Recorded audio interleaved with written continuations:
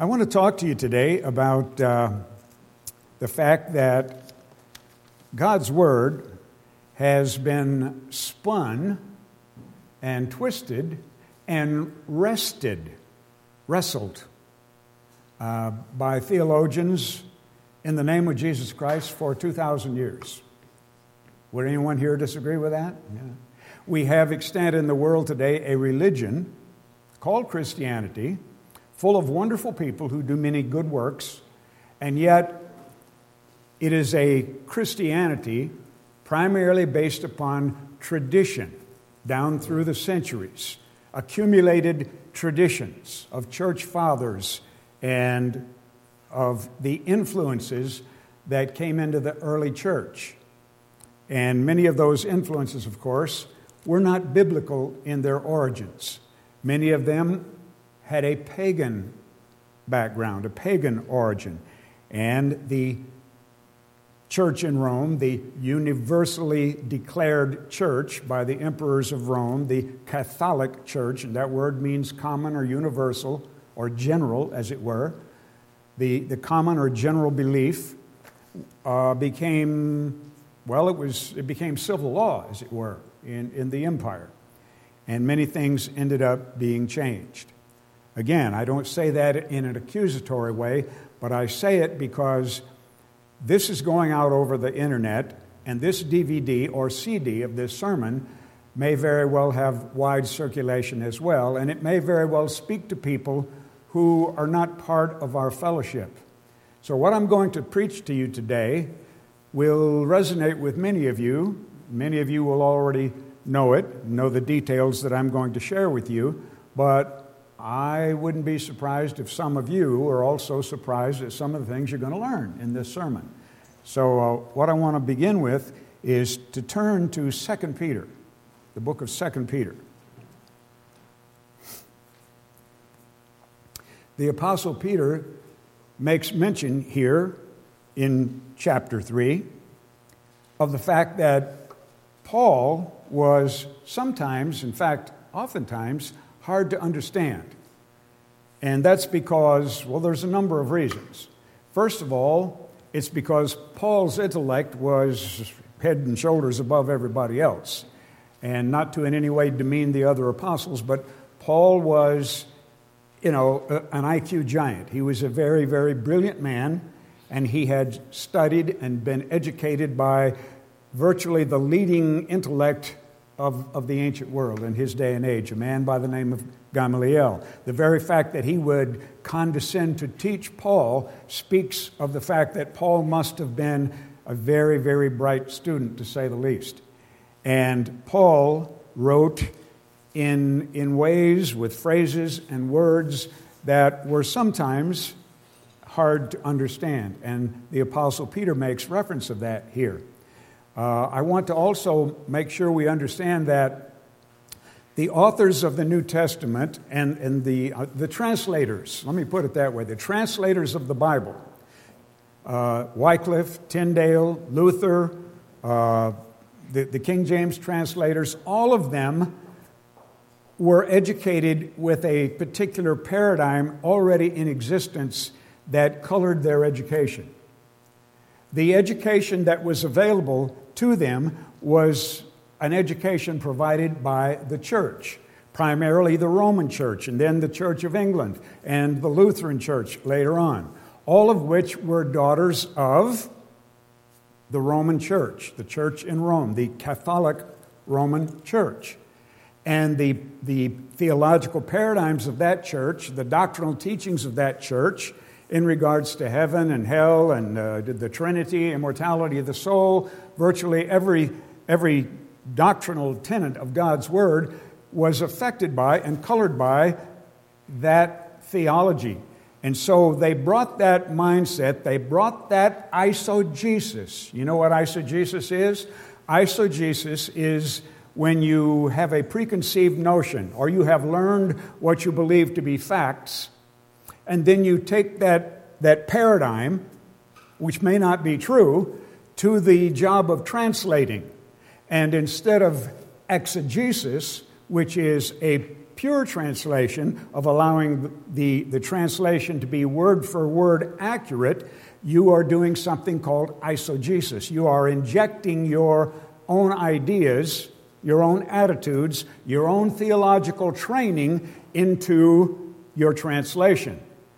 Now, having said that, I must include something that we all know. God is smarter than man, and He's certainly smarter than Satan the devil, who hates God's Word. And He has given us instructions and formulas by which we can study God's Word, and the mistakes that men have made and that seminaries have made and continue to make, notwithstanding, we can know the truth and ferret out the truth. Christ said, you will know the truth, and it will make you free.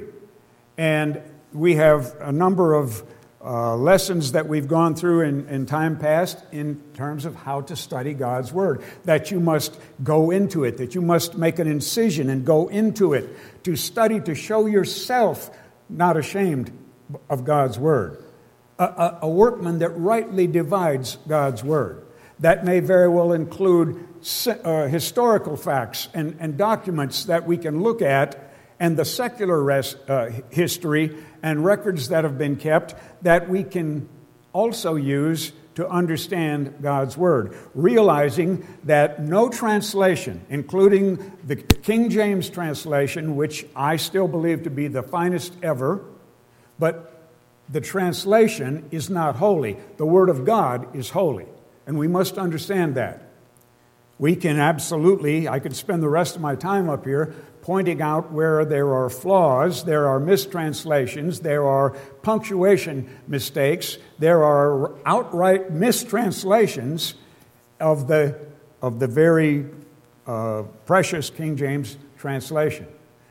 That's not my purpose today. What I want to do today is share the truth and the impact of what Peter said in regards to Paul with specificity to a scripture that even in God's church, elders tend to shy away from because it is so difficult to expound and explain correctly.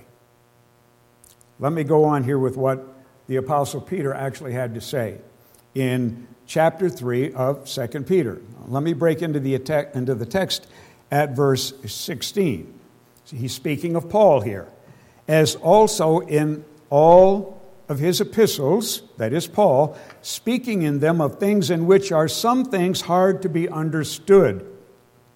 The word understood here is significant because it is presented in the context of being hard to understand. The word understand is dusnoatos. And I know that, don't hold me to those pronunciations of those Greek words. I wish George was here to correct me. But my friend George Pantelides is not here to correct me. However, this is dusnoatos, and it implies a difficult understanding, thereby making something easy to misunderstand. That's the implication. Because it was hard to understand, it becomes ripe for misunderstanding. Do you follow me? Do you follow me? Thank you. Yes. In all of his epistles, speaking in them of these things in which are some things hard to be understood, which they that are unlearned haven't been taught correctly. They are unlearned and unstable. They rest, as it were. They wrestle with the Scripture. They rest as they do also other Scriptures unto their own destruction. Yes, and Paul warned against that. In the book of Galatians, he talked about the fact that another gospel was being preached. There were men who were wresting the Scripture, wrestling the meaning of it, twisting it, massaging it to say what they wanted it to say, translating it in ways that appealed to their paradigm instead of their exegetical study of God's Word. You therefore, beloved, seeing you know these things before, beware lest you also, being led away with the error of the wicked, fall from your own steadfastness. But grow in grace and in the knowledge. See, we are commanded to grow in knowledge. To learn God's Word and to learn it correctly, it is a command. It's not a matter of whether you want to or not. If you're going to be a Christian, if you're going to embrace Jesus Christ and claim Him as your Savior and Lord, then you must obey that command. We are commanded to grow in grace and knowledge. And that means a correct understanding, a correct knowledge. To grow in grace and knowledge, in the knowledge of our Lord and Savior Jesus Christ, to Him be glory both now and forever. Now, I want to go back to this word unlearned. It is amathasi, and it means to learn or to be learning. In the context negatively here, unlearned, of course, that hasn't happened. The implication is those who unlearn the Word of God end up wresting the Scripture to say what they want it to say. And I think down through the ages, we have many, many examples that have found their way into God's Word. A primary example that will resonate with all of you, I'm sure, is 1 John 5:7, which does not appear in any Christian document prior to the 13th century A.D. And yet somehow it found its way into the Bible and is now accepted as doctrine, I remember years ago when Sandy and I were dating, and she being a good little Catholic girl, raised in the traditions and teachings of the Catholic Church, like many other very fine Catholic people. I'm covering my bases here, aren't I? And I don't know why she kept going out with me, just a little sidebar here, because a typical date would be I would pick her up, and then we would go somewhere and get a cup of coffee, and I would talk about the book of Daniel or something like that. I don't know what kind of an exciting date that might have been. But at any point, I pointed out to her in her own Bible that 1 John 5:7 had a little asterisk by it that pointed to the bottom. And down at the bottom of her big Douay-Rheims Catholic Translation Bible, it said what that asterisk was. These scriptures, it said, in regards to 1 John 5:7, are not authentic and not original and do not appear in any manuscript. Oh, they're honest about it. However, the Catholic Church chooses to insert them. Now, I'm paraphrasing a little bit, but it said pretty much what it actually was. Of course, that was a lot of years ago. So I think that's a good example of how things sometimes can end up in the Scripture. But the translators, as learned as they were, as educated as they were, none of them, I don't believe any of them, as brilliant as they were, none of them were the equal of Paul in terms of intellect or education. In the different languages that Paul spoke and so forth and so on, the education that he had and what he was able to do, the fact that he wrote most of the New Testament. And the fact is, as they did the translating, sometimes they were conflicted by their theological paradigm and what they were actually translating. And I'll have more to say about that as we go on through this. But I think I've set the stage. Paul's words are often wrested and twisted and spun by traditional, Trinitarian, immortal soul theologians who are in reality apologists for a tradition-based religion that claims to be Christian but is in fact exactly what Christ condemned in Mark chapter 7, wherein he said, "In vain do they worship me, teaching for doctrine the commandments of men, making the law of God of no effect through your traditions." Yes. So, having said that, turn with me now over to 2 Corinthians. 2 Corinthians.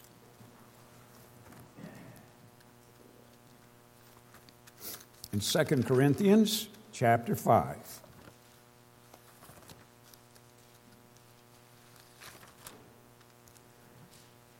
Second Corinthians chapter 5 is the go-to scripture. These scriptures that I'm going to expound to you, these are the go-to scriptures that are the last resort. It's usually the first resort and ends up being the last resort of any theological discussion you would have with someone in traditional Christian circles about whether or not man is immortal, born with an immortal soul, and whether or not when we die we go to heaven, and so forth and so on. This is their golden scripture. This is the go-to crown-bearing scripture for them, yes. But only because Paul's words were difficult here. And it's so difficult, in fact, the way it's written down, the way it's been translated, with that paradigm in place of the translators, that makes it all the more difficult. But I want to expound it to you today, and I want to give some credit to my good friend, Lloyd Carey. Now, Lloyd has served the church very, very well for many years. He's our deacon in Toledo. And as you know, many of you know, and if you don't know, he is the Church of God answer man in many respects. And he answers questions in the international news. And in this latest edition, he wrote an answer to the question posed here about chapter 5 of 2 Corinthians in regards to these scriptures. And he did a really great job, and I want to give him credit, because some of the things I'm going to be talking about, I will in effect be quoting some of his own answers. But let's begin here by reading through it first. For we know that if our earthly house of this tabernacle were dissolved, we have a building of God, a house not made with hands, eternal in the heavens. For in this we groan, earnestly desiring to be clothed upon with our house which is from heaven. If so be that being clothed we shall not be found naked. For we that are in this tabernacle do groan, being burdened, not for that we would be unclothed, but clothed upon, that mortality might be swallowed up of life. Now he that hath wrought us for the selfsame thing is God, who also has given unto us the earnestness of the Spirit. Therefore we are always confident, knowing that whilst we are at home in the body, we are absent from the Lord. For we walk by faith, not by sight. We are confident, I say, and willing rather to be absent from the body and to be present with the Lord. Wherefore we labor that whether present or absent, we may be accepted of him. Whew. Wow. That is I believe that may well be the most twisted, wrested set of scriptures here in the entire Bible. Allow me now to talk about it from a different perspective here. First of all, Paul is speaking of the present mortal condition and the future glorified condition. Let's connect the dots. And the mortal body is described here as an earthly house that we presently have, this tabernacle, this tent, this house, this earthly house, and is our present home. And these descriptions that God's Word uses are contrasted with everlasting building from God, an everlasting building from God. A house, that is, a tent, a tabernacle, that isn't made with hands, as it were, which is our house from God, will be, as it were, our house from God. We shall be clothed with that house, as it were. That's what we're being told. A person who is absent from the body has put off their present clothing. That's what this is really telling us. And that person will remain naked, as it were, or unclothed until they are further clothed with their building or house or habitation or tabernacle or tent from heaven. At that time, they will then be present with the Lord. Yes. That's a lot more logical when you break it down that way, of course. And that does no harm to the translation in any way, shape, or form. I take no license with those words. That is exactly what it is telling us. Both our present mortality and our future mortality are described in terms of clothing, like I said. One's future clothing is an immortal spirit body that we will obtain at the resurrection of the saints, which will take place, of course, at the second coming of Jesus Christ. Facts that we know that we can be very dogmatic about. Now, having said that, allow me to also share some other things with you about these scriptures. As we go back to verse 6, We are always confident, knowing that whilst we are at home in the body, we are absent from the Lord. A mistranslation. I'm going to prove that it's a mistranslation. For we walk by faith, not by sight. We are confident, I say, and willing rather to be absent from the body and to be present with the Lord. A mistranslation. And I'm going to prove to you that it's a mistranslation. Wherefore we labor that whether present or absent, we may be accepted of him. A mistranslation. And I'm going to prove to you that it's a mistranslation. And I can do that very, very simply. The Greek word for absent is apimi, and it means to be absent. It truly does mean to be absent. It means to not be somewhere. It means to be missing. It means to not be present. It means to be absent. And it can't mean something else. It means to be absent. We know what the word absent means. And that is indeed what that word means. But that's not the word. That is not the Greek word. The Greek word is epikdekamahi, which means to wait for something, to wait expectantly, or to look for or wait for an arrival, to wait for someone to arrive, to look expectantly, to wait for something, to wait for someone's arrival. That's what that word means, and that's how it's used in grammatical Greek expressions. But that's not the word that's used here, of course.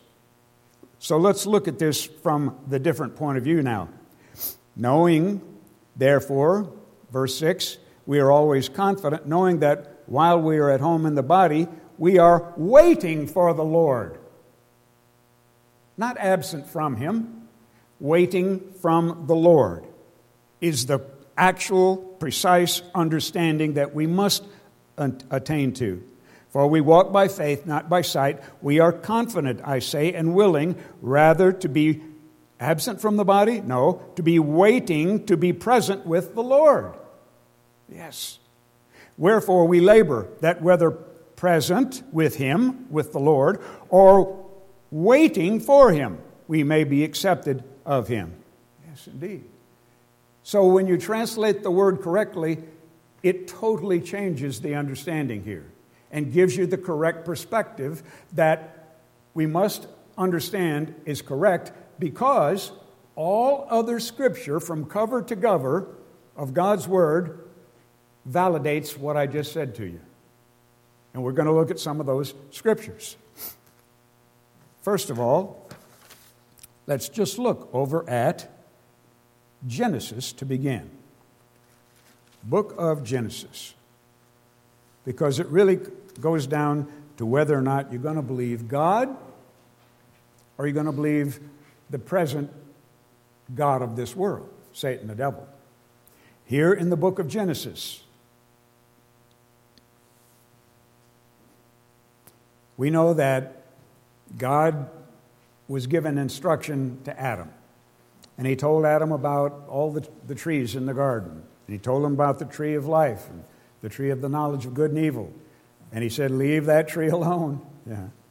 And let me break into the text here at verse 15. The Lord God took the man and put him into the Garden of Eden to dress it and keep it. And the Lord God commanded the man, saying, of every tree of the garden thou mayest freely eat, but of the tree of the knowledge of good and evil thou shalt not eat of it, for in the day that thou eatest thereof thou shalt surely die. Thou shalt mauth. And again, I'm sure my Hebrew pronunciation is probably not any better than my Greek pronunciation. But that's very, very significant. The word surely here means truly. In all instances, when you see it in the Old Testament, it must be understood in the context of absolute and truth. So God is saying the truth, because God cannot lie. You shall surely, ma'uth, you shall surely die. Literally, to die. Truly, to die. Surely die. Actually die. Really die. That's what he's being told here. Because when you connect ma'uth, the word for die, And the word surely here, there can be no other understanding. It means absolute cessation of life, the opposite of life being death. That's what's being implied here. No possibility of any other understanding. You will absolutely die. You will surely die. You will aman emeth. You shall truly, surely die. In all instances, it's translated that way. Ak takes away the possibility to understand the word die, which is mu'uth, as a metaphor, because mu'uth is literally the opposite of life, and ak, in conjunction with mu'uth, means to truly, literally, sincerely, actually, positively die and no longer be alive. Have I made my point? Have I made my point? It means to truly die, does it not? Okay, now, that's the Word of God. We know it's true because God cannot lie. Then we come over here to chapter 3, and what do we see? We see the woman engaged in a conversation with the Nakash, the serpent, Satan the devil, metaphorized as the serpent here. And verse 4. Well, let me just begin, but back up for clarity's sake. Now, the serpent was more subtle, was wiser, more clever than any beast, than any creature of the field, any created being, which the Lord God had made. And he said unto the woman, Yea, has God said, You shall not eat of every tree of the garden? And the woman said unto the serpent, We may eat of the fruit of the trees of the garden, but of the fruit of the tree which is in the midst of the garden, God has said, You shall not eat of it, neither shall ye touch it, lest ye die. And the serpent said unto the woman, You shall not, mu'uth, a direct contradiction of God. You shall not actually die. You won't really die. I mean, you've seen decay. You've seen leaves fall from the tree and turn crinkly and brown and die. You've seen the existence of decay already in God's creation. You know what that means, but that's not, the body happens that way. You've already seen the symbiosis of animal and plant life here in the garden, so that's not, you understand that you won't actually die. Once that happens, you're still alive. You won't really die. You will not truly die. You won't surely die. For God knows that in the day you eat thereof, then your eyes shall be opened, and you shall be as gods, knowing good and evil. And of course, the world has chosen to believe Satan instead of God. It's that simple. If you believe in the immortality of the soul, that man is born immortal and cannot die, then that is based upon what Satan the devil says here, not what God said. God said to the man, You will die. A cessation of life. And there's nothing implied here about a disembodied soul going off somewhere and continuing to live while just the body, the tabernacle of flesh, decays. I mean, there's nothing said. That all comes from theological perspectives put in by men, not by the Word of God. As a matter of fact, what is a soul? Do you know that the words immortal soul is not in the Scripture?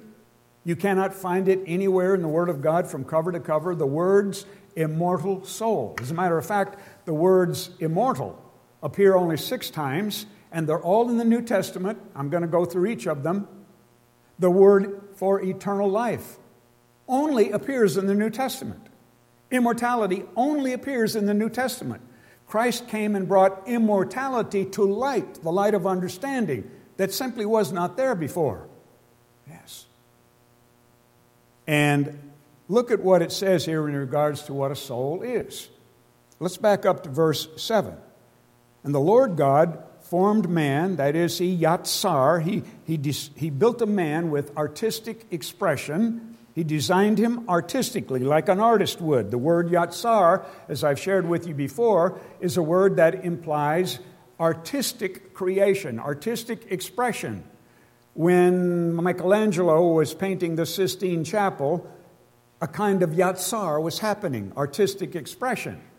And God made man with artistic expression. In fact, He also created the spirit of man that He puts in us to animate us intellectually. He also created that with artistic expression. A little bit of this, a little bit of that to make man what I want him to be. And the Lord God formed man of the dust of the ground and breathed, He naphak. That is, He inflated the man's lungs. He blew air. It means to blow. It means to puff. It means to inflate. He breathed into his nostrils the breath of life, the neshama, the wind, the air, the spirit, as it were, equal to what we think of in the New Testament as the word pneuma. And it was breathed into the man. Sandy worked in the emergency room for many years. And in fact, she had occasion as a nurse working in the emergency room, on occasion, to actually perform respiration on someone, to breathe into someone the breath of life. That's remarkable. It must have been an incredible moment for someone to do that and to see someone start to breathe again. I remember years ago we had a little dog, and she even respired that dog. And I better quit talking about that. I'll get too mushy here. But that's what's being described here. And I've shared my belief about this. I believe that it happened exactly the way it's portrayed here. That God, with artistic expression, made a man, and He made it to look like Him. If I would be a man, if I would go into my own creation, I would need upright bipedal motion. I would need opposing fingers and thumbs. I would need stereoscopic eyes and ears. I would need a physical brain to give me intellect. So God knew very well what He needed and what He was doing. And so when He was Yatsar, when He was forming the man, all of that came into play, of course. And so He made a man in His image. In the image of God created He them, male and female. Yes. And so He made a man. And at some point He breathed into his nostrils the breath of life. Well, God is almighty, omnipotent God. God without limitation. He could have sat on His throne and made it happen just by saying the word, just by thinking the thought, because He is Almighty God. But what is portrayed here is a very personal story. And we have numerous examples in God's Word of how God actually took on a human physiognomy to interact with man in a very personal way. For crying out loud, He came here and became a human being in a very personal way to hang on the cross. And we know that He walked and talked in human form with Abraham. We know that He appeared in human form numerous times. He appeared and talked with Moses. Yes. Why would He do anything less than that here in this most important moment of life as it begins for the human race? I believe that He did exactly what is portrayed here. I believe that God made a man to look like Him. But now it's inanimate. It's not alive. But it's equipped with all the organs. It's perfect in every kind of way. It's ready to be animated. And so He lifted it up.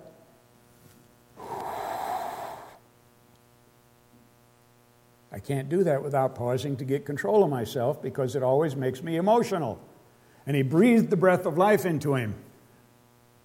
And man became a living soul. That means that Adam opened his eyes, and when he did, he was this close to the face of God, and they looked into each other's eyes, and that was our start as a species.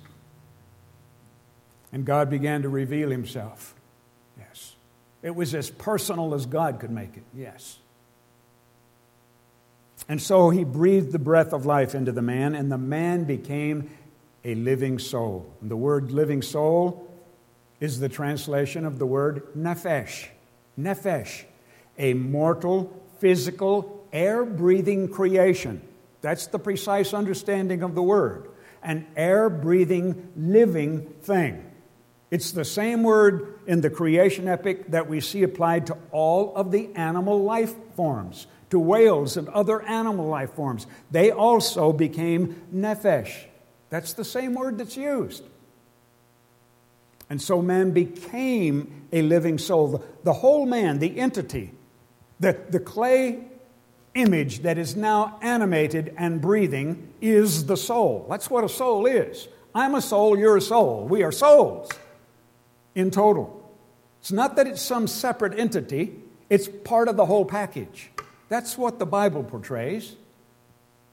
And did you know that the Bible talks about dead souls, dead people, dead souls? As a matter of fact, the word dead souls appears in Scripture more times than the word living soul. Isn't that amazing? You mean a soul can die? Well, yeah. As a matter of fact, Ezekiel chapter 18 and verse 4 and Ezekiel chapter 18 and verse 20, God thought it so important, He said it back to back twice here. The soul that sinneth shall die. Yes. Not go on living in some altered state of consciousness somewhere else. The soul that sinneth shall die. Yeah. And what do we know, students of the New Testament as well? Romans chapter 6, verse 23. For the wages of sin is death, but the gift of God is eternal life through Jesus Christ our Lord. It's a gift. A gift must be received. A gift must be given and received. We're not born with it. If we're born with it, most of the New Testament becomes irrelevant and meaningless. We're not born with it. We can acquire it through Jesus Christ. That's the point. That is the gospel message. That through Jesus Christ, you can acquire immortality. It is the gift of eternal life to the saints. Yes. You're not born with it. When you were born, you became a living soul that has a beginning, a duration of life, and an absolute end. Allow me to go on here. Turn with me, if you would, over to 1 Thessalonians. 1 Thessalonians. Am I going to run out of time again? Last week I ran out of time. I got 20 minutes? Oh, I'm in good shape then. All right. 1 Thessalonians. I don't know. I still got a lot of scripture to cover. 1 Thessalonians chapter 4. Let us break into the text of what Paul had to say here to the Corinthian church in chapter 4. In verse 13, Brethren, I would not have you to be ignorant concerning them which are asleep, that you sorrow not. All through God's word, in both testaments, sleep is the metaphor for death. And we can absolutely, conclusively, without any ambiguity whatsoever, prove that from the very mouth and words of the Lord Jesus Christ Himself. In the 11th chapter of the book of John, students of the Bible, He deliberately waited until Lazarus was dead for 4 days. So everybody knew he was dead. As a matter of fact, decay had begun. They referenced the fact that there was an odor. Yes. But He was deliberate, and He said so that you may see the power of God. Yes. And so He went, and His disciples said, well, Lord, if Lazarus is just asleep, because the Lord had said, well, he's asleep, let's go wake up Lazarus. And the disciples said, well, Lord, if he's asleep, just leave him alone, he's fine. And finally, He said, Lazarus is dead. Yes. That analogy, that metaphor for life and death is common throughout Scripture, from cover to cover. In fact, there aren't any exceptions in regards to life and death in the Bible. Yeah. You know, I know it's not, people don't like to think that their loved ones are not in heaven. It's an easy thing to believe in because the attractiveness of it, you know. You mean to tell me my granny's not in heaven? Don't you tell me that. Don't you tell me that my sainted grandmother and grandfather are not in heaven. Yes. See, people don't want to hear. It's an inconvenient truth here about the soul. It's an inconvenient truth. Yes.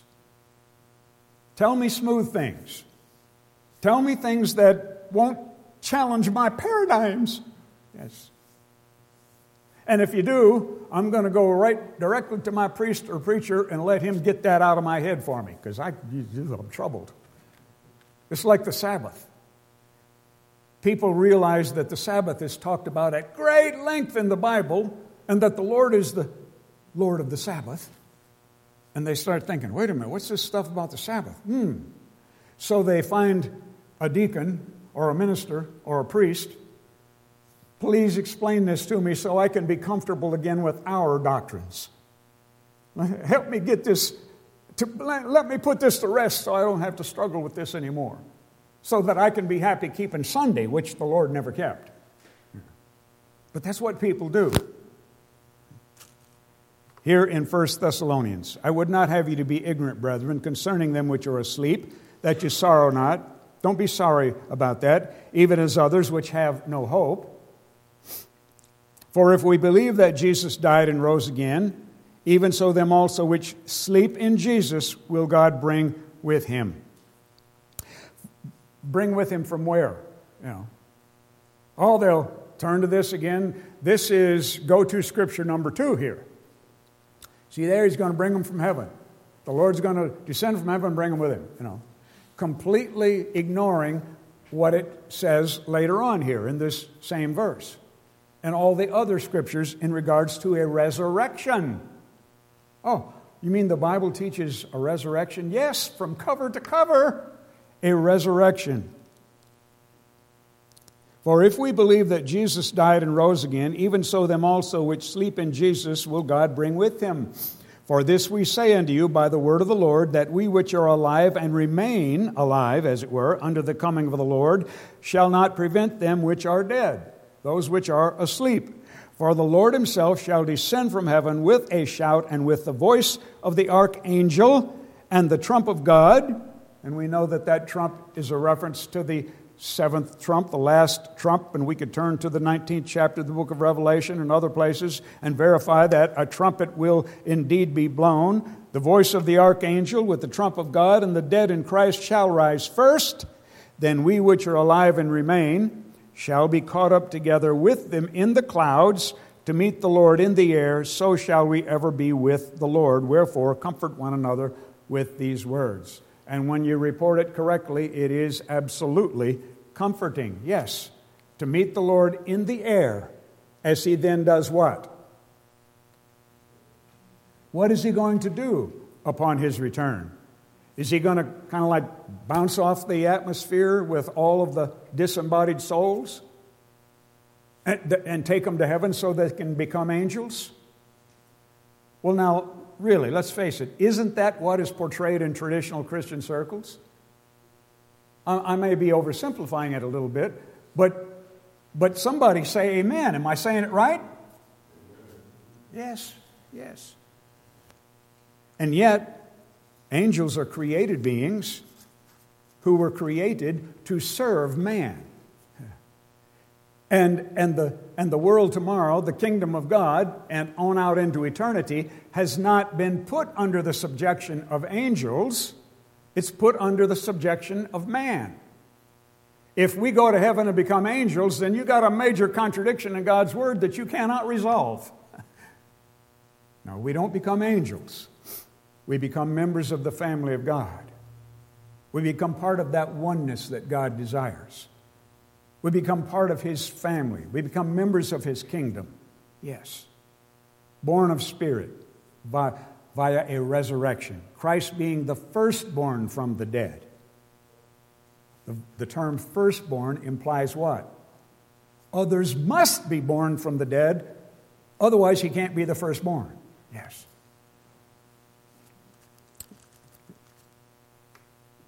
So turn with me now, if you would, in your Bibles, over to John chapter 3. And this is a verse of Scripture that is also very inconvenient for people who want to cling to the idea of immortal souls going to heaven. In John chapter 3, the book of John, John's gospel was not written the day after the resurrection of the Lord. It was written decades later. Decades later. Okay. In fact, John did most of his writing when he was very old. That's not an opinion of Wayne Hendricks. Those are the facts that we can prove from God's Word and from secular history as well. We know that John lived to be about 100 years of age, and that he wrote the book of Revelation, 1st, 2nd, and 3rd John, on the Isle of Patmos or at Ephesus when he was very, very old. Yes. And he also wrote his gospel account, as did the other gospel accounts, decades after the crucifixion, resurrection, and ascension of the Lord. And it's important that I highlight all of that for you because of what John says here. Let me break into the text as he quotes the Lord Jesus Christ. John is the one who had a deeper insight into the person of the Lord and his deity than anyone else. He's the disciple that the Lord loved. They were actually related in some kind of way. And he had insight. He's the one who tells us that God is love. He's the one who tells us that God is light.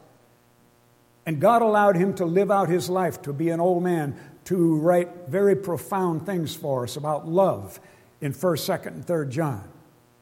And to take the revelation of Jesus Christ down and write it in the book of Revelation. And so John was special. They all were. But he certainly had a special relationship with John. The Scripture says John is the disciple that the Lord loved. And we know he loved them all. But John was a lovable guy, and he really loved John. He loved John's love. He loved John's humanity. John, my mother, your mother now, from the cross, he was appealing to what he knew about John, that John was a kind and caring man. Yes. And John says this, quoting the Lord Jesus Christ. I'll break into the text at verse 12. If I have told you earthly things, again, the Lord speaking, and you don't believe, how shall you believe if I tell you of heavenly things? Then he says this, no man has ascended up to heaven. And then you'll see a parenthetical statement that John included. These are not the words of the Lord. It is a parenthetical statement that John includes for clarity's sake. Without this parenthetical statement, there would be a problem. No man has ascended up to heaven, parentheses, but he that came down from heaven, even the Son of Man which is in heaven. Do you understand the parenthetical necessary statement here? But the Lord said, no one has ascended up to heaven, except he that came down from heaven, even the Son of Man which is in heaven. John wrote this after hundreds and possibly thousands of Christians had died. And they were not ascended into heaven. No one had ascended into heaven except Jesus Christ, the one who came down from heaven and has now ascended to heaven. Are you following the logic here, connecting the dots? Hundreds, if not thousands, in fact, it would have been thousands, of Christians had already died by the time these words were written. But they're not in heaven, for no man has ascended to heaven. It's pretty powerful, isn't it? And you cannot refute it. Take it to your preacher and see what kind of a spin he puts on it. It can't be refuted. Yes. The words immortality and eternal life, like I said, they don't appear in the Old Testament. Immortality appears 6 times in the New Testament. And I want to go through those briefly. I hope I don't run out of time.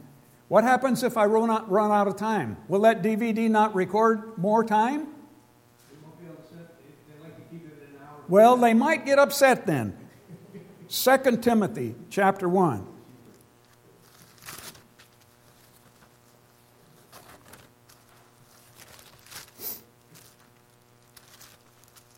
2 Timothy chapter 1 at verse 10.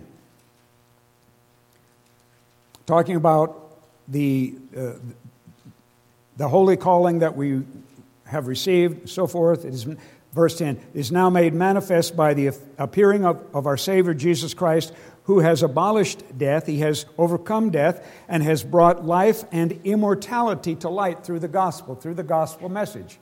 We can now understand what it's all about, and that eternal life is the reward of the saved. He brought that to light, that distinction, that understanding. He brought it to light for us in Romans chapter 2. Romans chapter 2.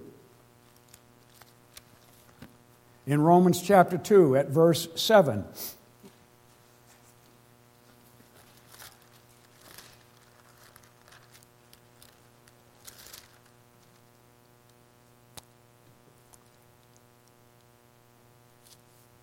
Talking about the fact in verse 6 that God will render to every man according to his deeds.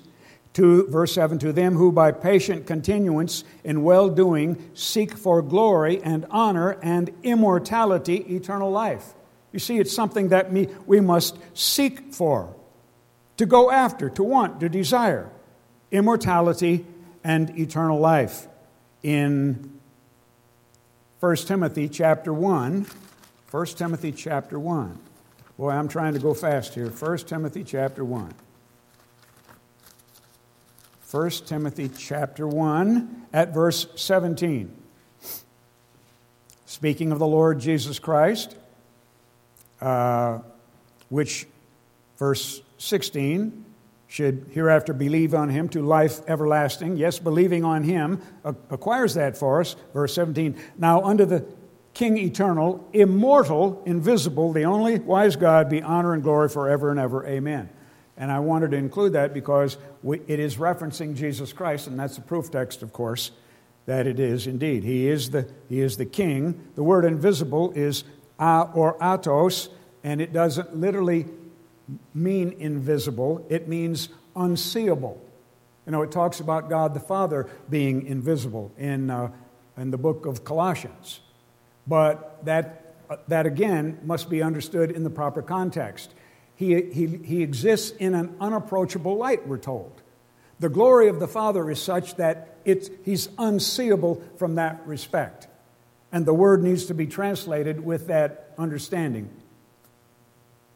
That the Father's glory is such, it's like, and I've portrayed it this way, you can't look at the noonday sun, the brightness of the sun. It's too much. And that's what's implied about this word, or atos. The glory, the only wise God, be honor and glory forever and ever. Amen. Now I want to take you to 1 Corinthians chapter 15. 1 Corinthians chapter 15. 1 Corinthians chapter 15. Paul had to write 1 Corinthians 15. He had to write this letter to the Corinthians because he had to address something that was already being preached incorrectly. The New Testament, other than the Gospels themselves, Matthew, Mark, Luke, and John, the rest of the New Testament is a rebuttal to false doctrine.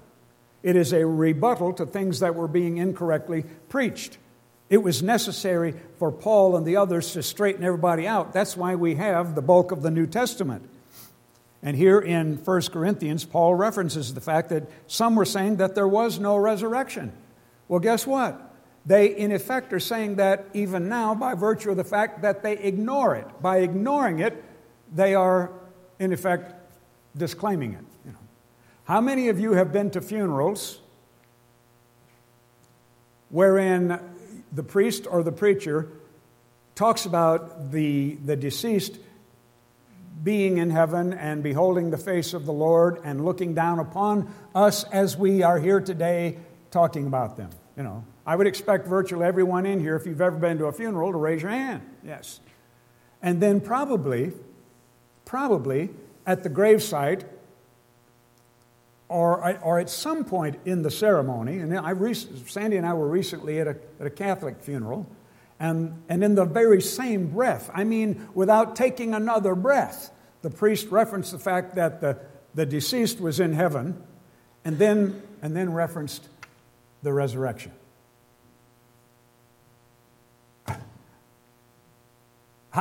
It can't really be both ways, can it?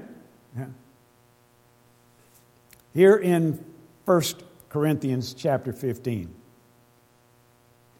If Christ be not raised, break into the text at verse 17, your faith is vain, and you are yet in your sins. Then they also which are fallen asleep, those who are already dead in Christ, are perished, if there is no resurrection.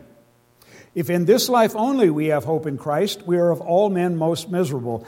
But now is Christ risen. Christ is indeed risen from the dead, and has become the first fruits of them that slept, of them that were dead. For since by man came death, by man came also the resurrection of the dead. Yes, the first man, Adam, screwed it up. The second Adam, the Lord Jesus Christ, made it okay. Yes. Verse 22, for as in Adam all die, even so in Christ shall all be made alive. Well, if you've already got it, then that verse of Scripture don't make sense.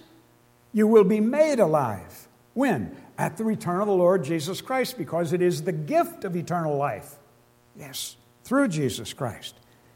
For as in Adam all die, even so in Christ shall all be made alive. But every man, listen to this, but every man in his own order. Christ the first fruits, that's a done deal. Afterward, they that are Christ's at his coming. When does it happen? At his coming. When he returns. That's when it happens. Yes. Now, if you would, brethren, I've got some more scripture, but I'll forego that to go to the finish. Yes. And I'll just reference this. This is the oldest question that philosophers and priests and pundits and poets have always pondered. And it is the source of, religions coming into existence. Is man immortal? What happens when you die? Yes.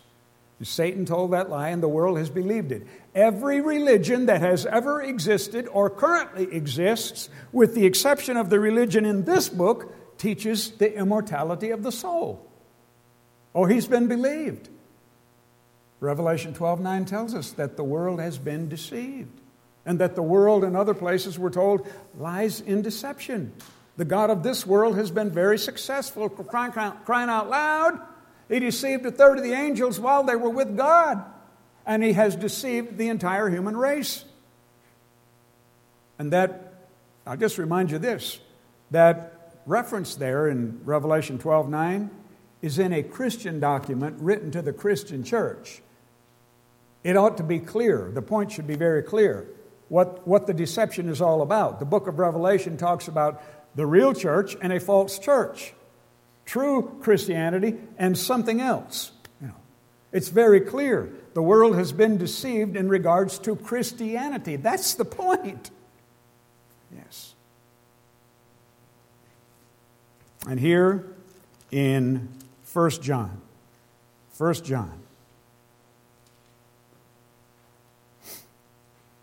in chapter 2 of 1 John, let me break into the text at verse 24. Let that therefore abide in you, that is the word of God, which you have heard from the beginning.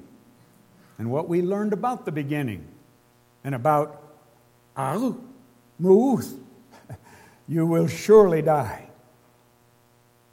If that which you have heard from the beginning shall remain in you, you shall also continue in the Son and in the Father. And this is the promise that he has promised us, even eternal life.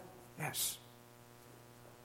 The reward of the saved. Verse 26. These things I have written unto you concerning them that seduce you, that tell you something else, that tell you you're already immortal.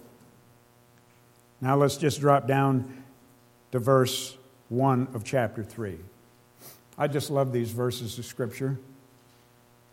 Behold, what manner of love the Father has bestowed upon us, that we should be called the sons of God, the teknion of God, the children of God. It's a gender-inclusive word. Behold, can you hear the amazement in John as he writes this? Wow, behold, what manner of love the Father has bestowed upon us, that we should be called the sons of God. Yes. Therefore the world knows us not because it knew him not. And it still doesn't. Verse 2, Beloved, now we are the sons of God. Yes, embryonic. Gestating in the womb of the church, waiting for the resurrection to eternal life. Beloved, now we are the sons of God. It does not yet appear what we shall be. Yes.